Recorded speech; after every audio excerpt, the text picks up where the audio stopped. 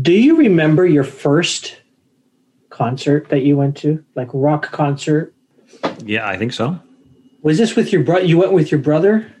I'm trying to remember if you've told this story before. Where was your first rock concert, and who did you go see?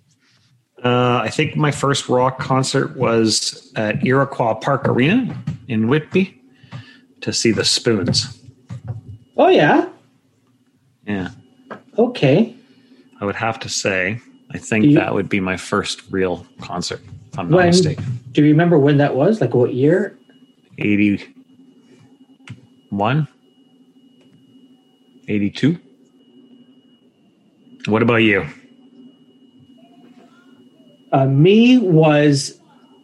It was a Tuesday. Like today is a Tuesday. Tuesday, December 31st, 1985. So it was a New Year's Eve concert. I went with my brother. My uncle took us. So there's my uncle, his wife, his two kids, and Anise and myself. Maple Leaf Gardens. Went to go see. Opening act, I believe, was New Regime. Although I don't. Oh, I was at that show. I was third row for that show. You're lying to me. I'm dead serious. Who New Regime, Thompson Twins, OMD. We went to the same concert. Yeah, I had I think third row tickets for that. It was a great show. That is hilarious. You called me out. You were calling me out on bullshit. Don't call me out on bullshit when it comes to that. Go ahead. Yes, I was at that. I think, if memory serves me correct, that was my first concert. Wow. Yeah. That was not my first concert. In fact, it's funny because I had a bud, Tom Barton, who I've lost touch with over the years. He was a metalhead. He was a rocker. Yeah. And I remember, I can't remember, and we've talked about the Star Club previously in some of our episodes with guests. The Star Club. The Star Club is a club in Oshawa. Okay. That was sort of the punk scene. Who did we talk about it with? Anyway, it doesn't matter. And I remember taking Tom. Yeah. I don't know which came first, but I took him to two shows. I took him to Deja Voodoo, which was a two-piece sort of garagey band at the Star Club. And I also took him around the same time to that show. He and I I took him to that show. And he just it was like a light switch went on, a switch went on. And he was just and it was more the garagey side that he dug, but it was he just totally dug it. And then he started playing bass for, we've talked about Durango 95. We've talked about Shark Graffiti over the years here. So he started playing bass and formed with Tom Weir, whose brother was in Durango 95. He and Tom and a bunch of other buds started Shark Graffiti together. I wouldn't have guessed you'd be at a Thompson Twins concert. I love Thompson Twins back in the day, man. Yeah, I thought they were cool. OMD. Thompson Twins, OMD. Yeah. Absolutely. Awesome. We'll do more of these flashback. And that was before New Regime. That was when New Regime, I believe, was being managed by Jake Gold, but before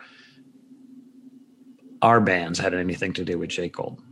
Oh. Not that Jake Gold would say that he managed us, because he would totally deny that that people lie about him managing their band all the time. All the time. All the time. You know.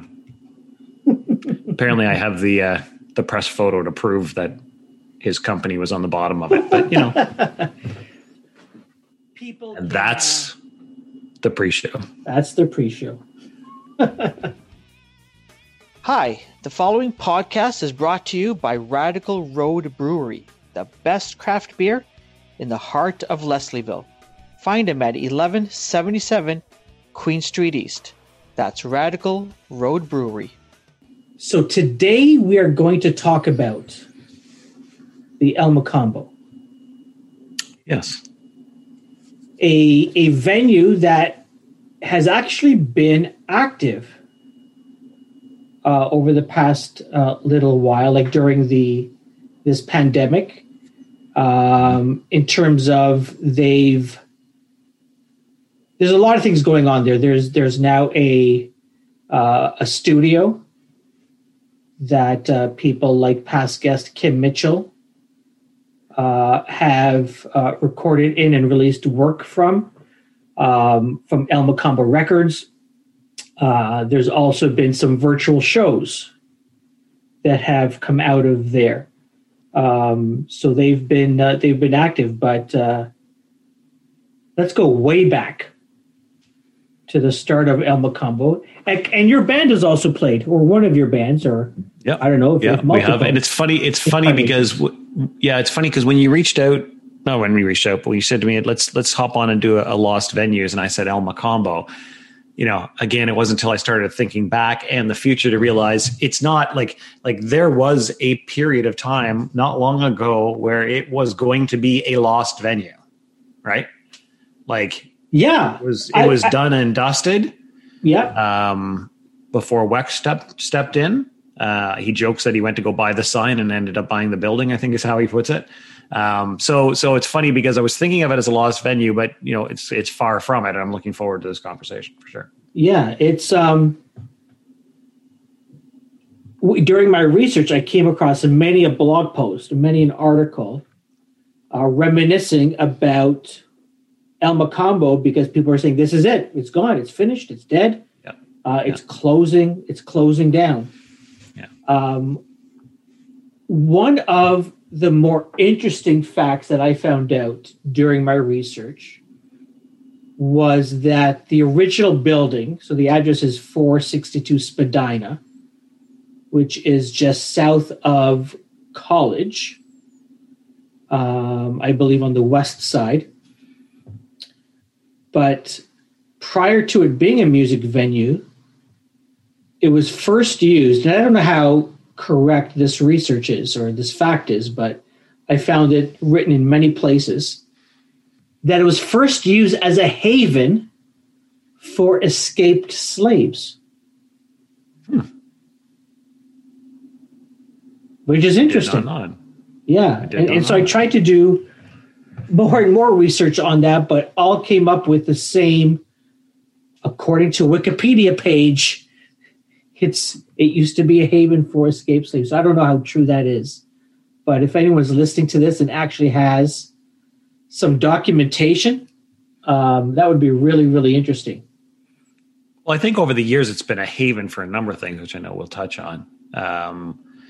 What I found interesting in sort of going way sort of back 50s kind of time frame is much like when we talked with McPherson on the legendary Horseshoe Tavern book. The El Mocambo was very similar from the perspective of it was a place where you went and had dinner. You had your nice big steak dinner and and and around the time when live music was banned. So it has a similar sort of history from that perspective as legendary Horseshoe Tavern, which I think people should give a listen to that episode and certainly give that book a good read. Mm-hmm. And then, throughout the years as, different owners, and there were a lot of owners, and we'll touch on some of them as well. There were a lot of owners over the years and just different, just the way it evolved over time. Yeah. Have you heard of the term rowdyism? I don't know. This so, but this came up during research. So apparently, you weren't allowed to sing along or request songs. Doing so was considered rowdyism. And on top of that, if a venue sat fewer than 100 patrons, so 100 guests, the musical act could only be a solo. If there were more than 100, if the venue sat more than 100, it could only be trio. So you never had, this is way back when, in the early days, you never had more than 4 people on stage at the El Mocambo because of this rowdyism bylaw. And heaven forbid if you cheered the band or the singer, that would not be good. It says musicians were notified if anyone snitched about patrons requesting songs or singing along. We are going to have to find somebody. Town. Yeah, we're going to have to find somebody to come on and talk with us about this because, again, it's interesting. Again, Dave touched on not that, but again, the history and the changes and the no live music legislated at that time, and what you're talking about here. It'd be interesting to get somebody on, and if anybody knows somebody who can join us to have that conversation, that would be really cool to dive deeper into that history of the Toronto music scene. And you're right, Toronto was a very conservative city. Yeah. And many times throughout its history and the impact that had on live venues. For sure. We're actually going to have, let me just take a look at my my calendar. We're actually going to have somebody from the Horseshoe. Kenny Sprackman's joining us. Yes. Yeah. And so maybe he'll be able to fill us in on some of that history. Because he's been involved with a number of venues across the city. Well, he was involved, as we've done a previous Lost venue with the Hotel Isabella. Yeah. Kenny was involved with the Horseshoe, the Rivoli, X-Rays. Yeah. Yeah. So that will be interesting. That will be very, very interesting. Let's take a detour. We'll come back to sort of some historical stuff. But the first time you went to El Mocambo, was that as an act, or were you a patron? No, I think as an act. I'm pretty sure the first time I ever went to the Alma was to play the Alma. Yeah. You've been as a patron though as well. You've been as a guest. Oh yeah. Yeah, for sure. I mean, my brother's band Zool of Evil Disco played there back in '99. Yeah. I think around that time frame. That was a great night. One of my favorite shows. Well, actually, a couple of weeks back, we talked with the guys who wrote Nothing But a Good Time. Yeah. And we talked about Motley Crue. One of my favorite, it's not Motley Crue, and my dad's not involved, nor is a police officer, nor is Jeff Teravainen. But one of my favorite shows, certainly one of my favorite covers I've ever seen a band do, was Boot Sauce at the El Mocambo. And for, I think, their encore, they did a ripping version of Dr. Feelgood, Motley Crue's Dr. Feelgood. Yeah. And also during that show, which was awesome, was Maria Del Mar from the band National Velvet, if my memory serves me correctly, jumped up on stage, and she and Drew Ling, who's the singer, Drew, got on the ground in a 69 position and sang the Boot Sauce song, Let's Eat Out. And you're looking uncomfortable, buddy. You're looking uncomfortable. That's the end of the show. Thank you for joining us. Please put your kids to bed. Oh, geez. Yeah.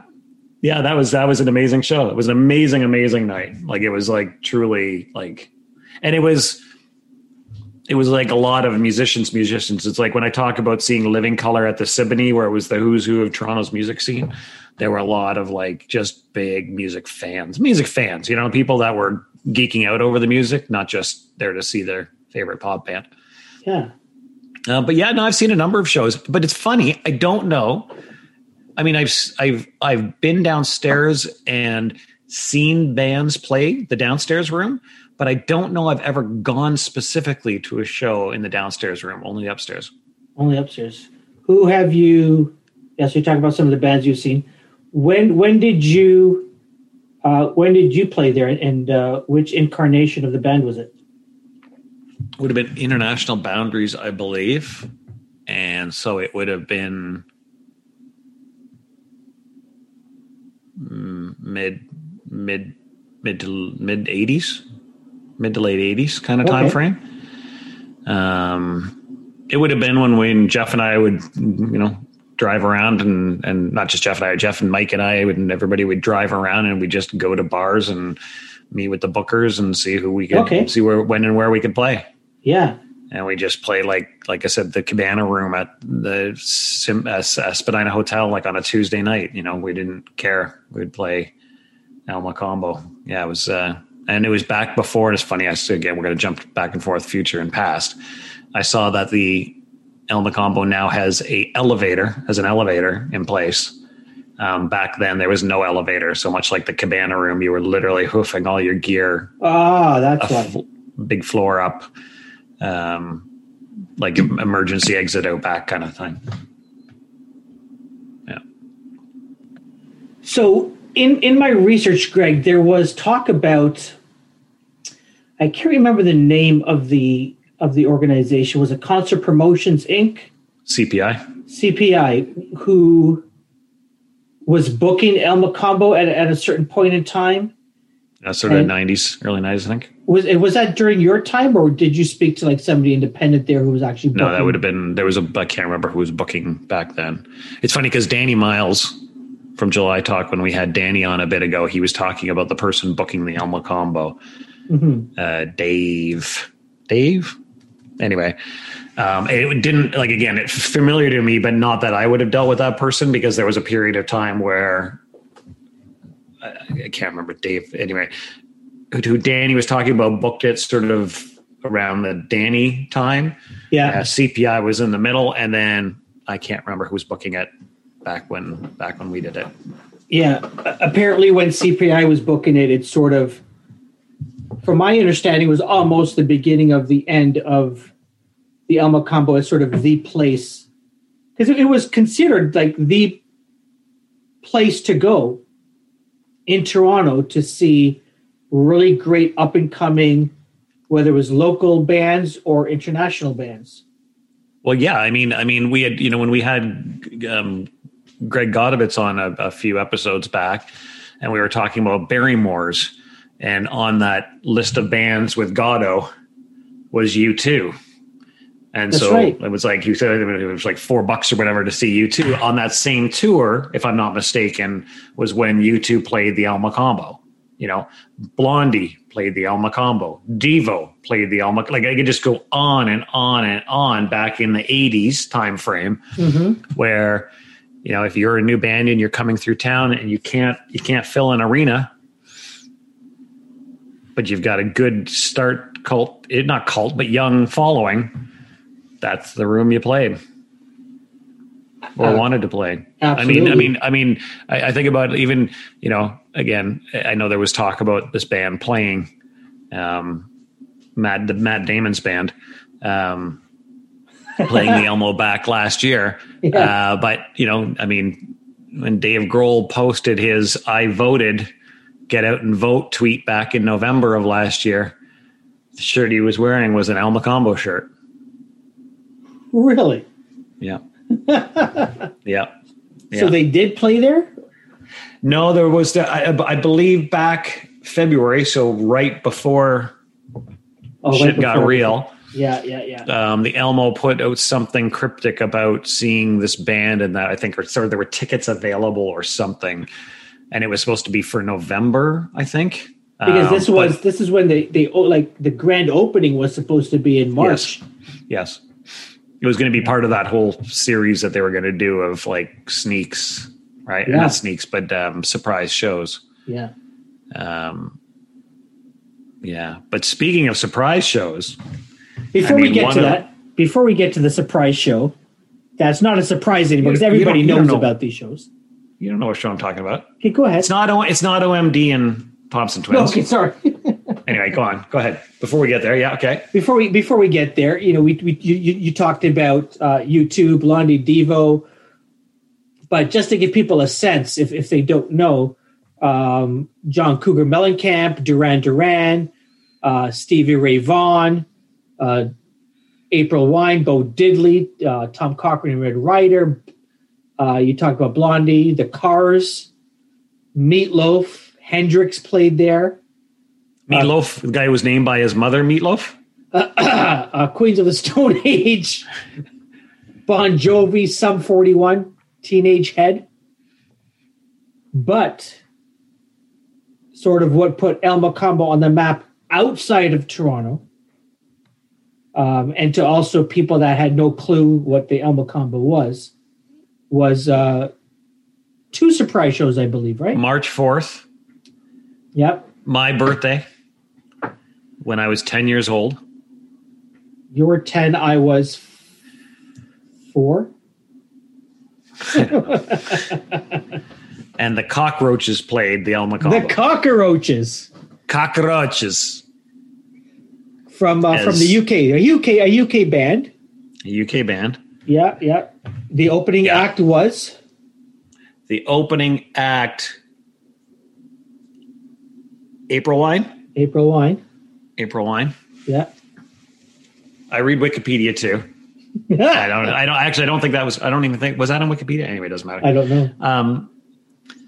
Yeah. And the Cockroaches played 2 nights, my birthday and then the day after my birthday. And the day after. And our Prime Minister's wife, hey now, had a meet up with the lead singer of the Cockroaches. A meet and greet, as they say. A meet and greet. That was a very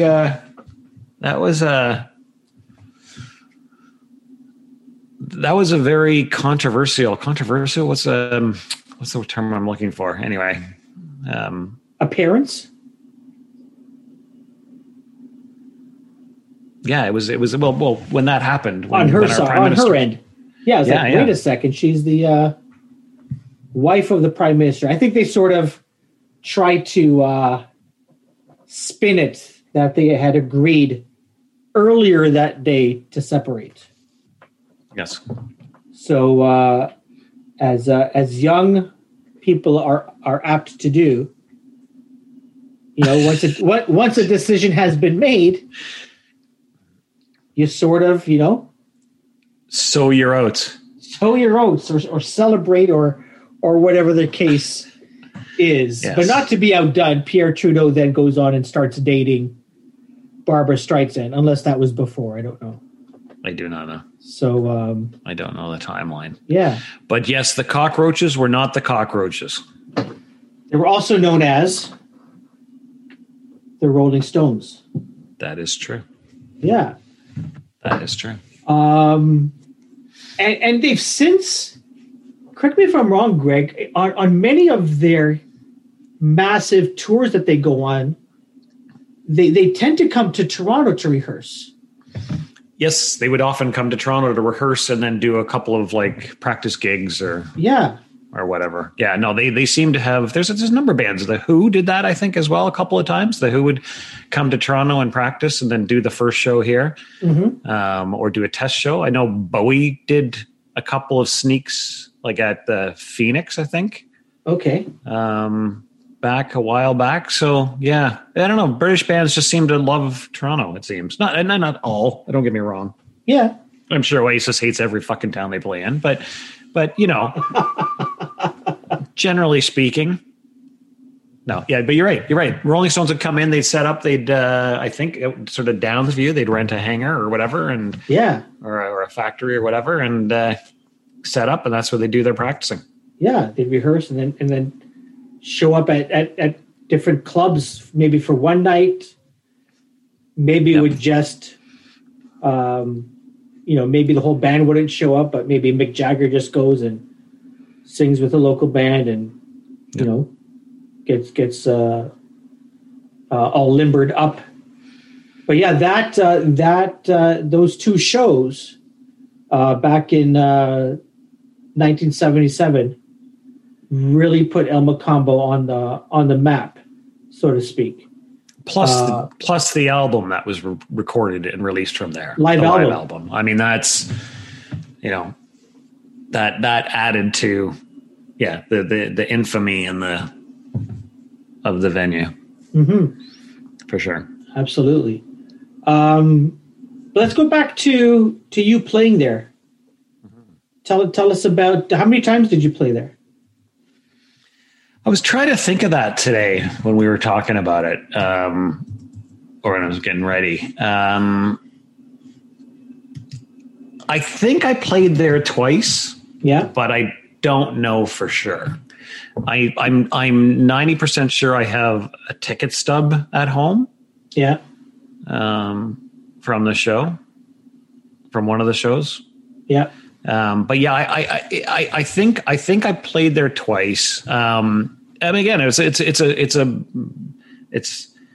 is a magical room, and I know it had its decline through the 90s and into the 2000s. Although there's some good things that came out of that time frame as well. But yeah, it was like you were playing. You weren't just playing any old bar. You were playing the El Macambo. You could say you played the El Macambo. On the flip side, the band room was as scuzzy as any bar's band room. And, you got paid your $200 at the end of the night when they totaled up ticket sales or tickets that came through the door. And, thanks for coming out. So it was like playing any other room. But yeah, it had its mystique for sure. So let me ask this question. When you get that money, there's 4 or 5 of you in the band. Yeah. The owner, manager, booker comes in and starts counting out 20s or 10s or whatever it was. Yeah. How old are you at this time? And is $200 the equivalent of $20,000 today in terms of the excitement level? So at that time I would have been, I don't know, 18, maybe. 18. You're not in school? Yeah. You are? Okay. Probably. I don't know. Maybe it was a bit later. Maybe I was in if I have to back it out. Yeah, I was probably 18, 19 years old. So I would have still been in school, maybe not 19, although I feel like it was back when I was in school and I played the Alamo in high school, back when we had grade 13. Yeah. And then, yeah, I mean, was it a lot of money? No. What did the money go towards? It went towards rentals, went towards gear, went towards, band PA, went towards mics. There was no money that went to anybody in their pocket. Did you have to bring, I know you're bringing in your own guitars and drums and keyboard and stuff like that. Are you bringing in your own mics and wires? If you have your own mics, it's because you want to sing into your own mics and not. Yeah. Because they're pretty gross in most bars. Fair enough. The mics that they would supply. So we, Jeff and Mike and I would definitely, Sean would definitely have our own mics that we would buy and carry around with us. Unless they were in the jam room that we shared with other bands and got stolen, which happened often. It is what it is back. Well, I'm sure it's still today. But yeah, but the PA, no, you wouldn't bring your own PA into it. The PA would be all set up and the lights and everything. That's all set up and ready to go. When I said PA, I meant more for your jam room. You would have to rent a PA. Yeah. I mean, like a system that you would use for practice. Yeah. Okay. Yeah. That was back when we all played in the Pits of Hell in Whitby. That would be a funny episode. The place is actually called the Pits of Hell? We call it the Pits of Hell. It's below Ottenbreit's. So do you know Ann Ottenbreit, the Olympian? Nope. No, from Whitby. Ann Ottenbreit, famous Olympian from, I think, Sydney and LA. Moscow, I think, was in between, so she didn't do that one because that was when which sport? Boycotting. Swimming, I believe. Swimming? Yeah, swimming. I'm 90% sure. If it's not, I'm going to edit this out in post. Anyway, so Ann's dad owned a shop in Whitby, I think a clothing shop, and in the basement was all these jam rooms. So it was like almost like an old, it might have been an old bowling alley. If I think about it now, it was probably an old bowling alley. And so you had this hallway, and then you had jam room. There were about 5 jam rooms. That's going to be an episode we're going to do. I'm going to dig up some old guys from Whitby, not old guys from Whitby, from guys from back then in Whitby. And we need to have a conversation about the pits of hell. So it was called, it was called the jam rooms, but we called it the pits of hell. Anyway, where was I going with that? Yeah. So I guess getting paid for gigs was just it was to cover the practice room space, because we probably paid $200 a month for the practice room space. Yeah. And then, for gear and stuff. Yeah. So I'm still waiting for my t-shirts, because I know you've got a bunch of t-shirts, but are you also selling t-shirts, CDs as well? Well, there wouldn't have been CDs. This was before CDs. No, it would have been. I mean, cassettes. I don't know. Yeah, cassettes. Were we selling cassettes then? We were, I'm sure we were selling. I don't even know if we were selling shirts. We didn't really do a lot of merchandising until The Life, which was when the metal band and Jeff and I merged, and then that's really when we got into the merchandise side of things. Oh. So that was like 90 on kind of time frame. Not really. No, we didn't. I mean, we made tapes and we made cassettes and we distributed them. Okay. But I don't think we were selling them. Okay. Yeah. Okay. Any memories of the performance, of playing in the room? Not really. Again, it's more just the mystique of that I remember. I don't like. I really. I have memories of other nights more than I have there, but those other nights that I have memories of might be a collective memory. Do you know what I mean? What I mean by that is like we played Lee's a lot. So we only played the Elmo once or twice. So, I have a lot of memories of Lee's Palace. They might be a whole bunch of different pieces sewn together as what I think is the memory of Lee's. It's more than that, but you know what I mean? Yeah. And same thing like the Cabana Room. We played that numerous times. The Riv I remember. And anyway, X-Rays. I know I don't know if you've said this on other episodes, but we've talked about, I think it was your responsibility of booking a bus. I don't know if it was a school bus. Yeah, that was Lee's Palace. Booking buses of people to come down. Yeah, and it's funny because that's like we didn't do the merchandising, but we really did focus. Actually, no, that would have been The Life. Sorry. So we would, that was Lee's Palace, and that's when we played Lee's Palace regularly on a monthly basis on a weekend headlining, because we could just, we'd book. You were the house band. Yeah. We were regular band playing there. Previously with the other band, we were the regular band to be the opening band on the weekends. Right. Okay. And again, this was like once a month kind of thing. Like come in, play for a bigger band. Yeah. I could completely pack the place like we could later with The Life. But no, that was Lee's Palace. But again, the Elmo, it was just one or two times. And again, it's cool to play the place. I think, I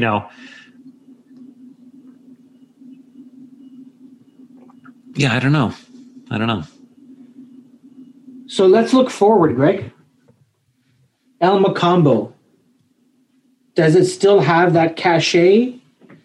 Will it be booked properly? Like, who do we go see there? What are your thoughts and predictions? I think Weck's going to do a great job with it. I mean, he's not a storyteller, but he'll tell a story. He'll build a story. Again, his whole, I went to buy the sign and I ended up buying the building. He's a business guy, right? He's a hustler. So I think he'll do a good job. And he has the relationships to get Foo Fighters in for a surprise gig kind of thing, whether it's Foo Fighters or whomever. I think, again, we've talked about the history of some of the recorded live albums that came out of there, and it wasn't just April Wine, it wasn't just the Rolling Stones. There were a lot of live albums that came out of there that became famous live albums. Yeah. The fact that Weck has put a full studio in there that is, video and audio, it's going to be, whether that's, I know they've talked about, being able to stream that out or record it for whatever purposes. Mm-hmm. That's going to be pretty amazing. He's dropped a lot of money into that place. Upwards of, is it right? 30 million? 35, something like that. Yeah. He must have gutted that place out. Yeah. I was watching a video that showed where, he or somebody else that was giving the tour of the new facility, and they went down, dug out, and underpinned the basement so that they could put more bathrooms down there. Oh, wow. And so, how do you take however many it was, 100 and whatever year old building, mm-hmm. and on either side, and dig down and support and so, yeah, I mean, that's, maybe it was him that said that was a big reason why it took so long, was just making sure that, the underpinning was there. Yeah. So yeah, no, it's fascinating. I'm really looking forward to seeing the new venue and seeing some shows there. I think, it's going to be really neat. I think so. And I think a lot of people are interested in returning to the before times. Yes. Going to see shows, whether they're concerts, music concerts, whether they're comedy shows, but just going out and consuming art, I think, is going to be a big thing. Yep. When it's going to happen in Canada, who knows? Maybe 2022? Maybe the end of this year? Who knows when everyone's going to get I don't know. Vaccinated, or at least enough people that it's considered herd immunity. So. Yeah, hopefully we're there soon. So here's one for you. We've talked about the Prime Minister. Yes. What premier played? What Ontario premier played the El Mocambo? Did he do a week residency almost? But did a bunch of shows. I don't know that. Sat down and tickled the ivory. Yes. Yeah, Bob Ray. Bob Ray played there. Yep.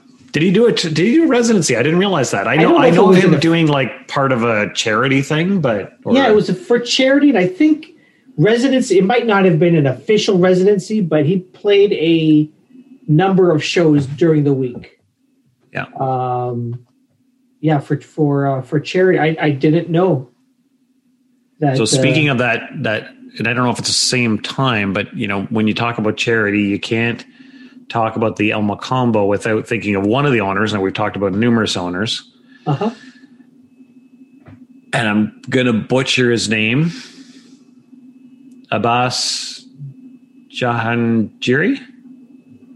I came across that name, and that was a really strange time in the history. Yeah, but again, we're currently in the month of Ramadan, and it's about the time of giving. And I just thought it was really interesting how, somebody like him would buy the El Mocambo. Uh-huh. And whether and again, I didn't get too deep into it, but he is like we think of Muhammad Faki and Jem Evans and those that are out on the street, feeding the homeless and, doing that. And he was very much like that. His philanthropy was very strong, including a number of the shows at the El Mocambo to raise funds. And if I'm not mistaken, he sold the El Mocambo so that he could give that money back or put that money back into philanthropy. Yeah. He bought it in 2001, renovated upstairs and downstairs. I believe he wanted the upstairs to be a dance studio.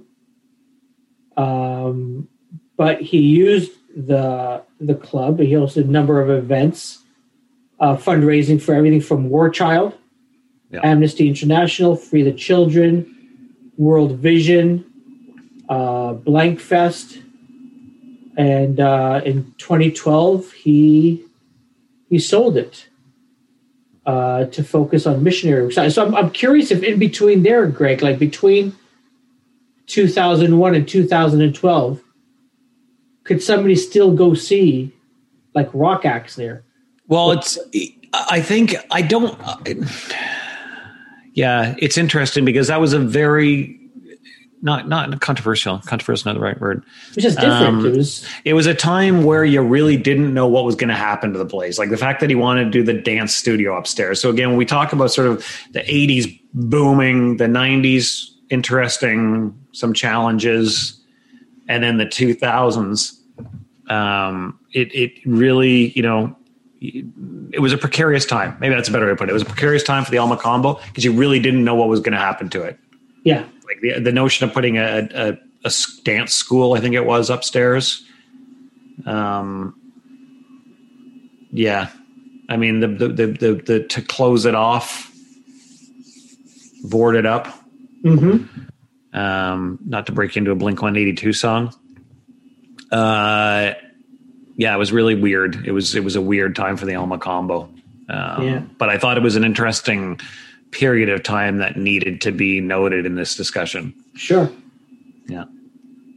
Absolutely. And it sort of was, nothing was sort of going on there. It wasn't a mecca, so to speak, for music fans necessarily, right? Yeah. Bands would come and go, but it wasn't, kids looking for live music weren't, setting their eyes on El Mocambo as one of the places to go. Yep. But I think after Mike purchased it in 2014, 2015, I don't know what it was. Maybe it was not that far off. But, after all the renovations and stuff, we'll see what happens. I'm looking forward to it. I'm looking forward to not being a lost venue because, again, there was times when you really thought it was going to be. So I'm a lost venue that I'm came excited back for the future. Exactly. Yeah. No, I'm looking forward to the future of it. I think that's a good place to end this. Perfect. Yeah. And that's the pre-show. No, was that no, that's the post show. That's the end of the show. That's the end of the show.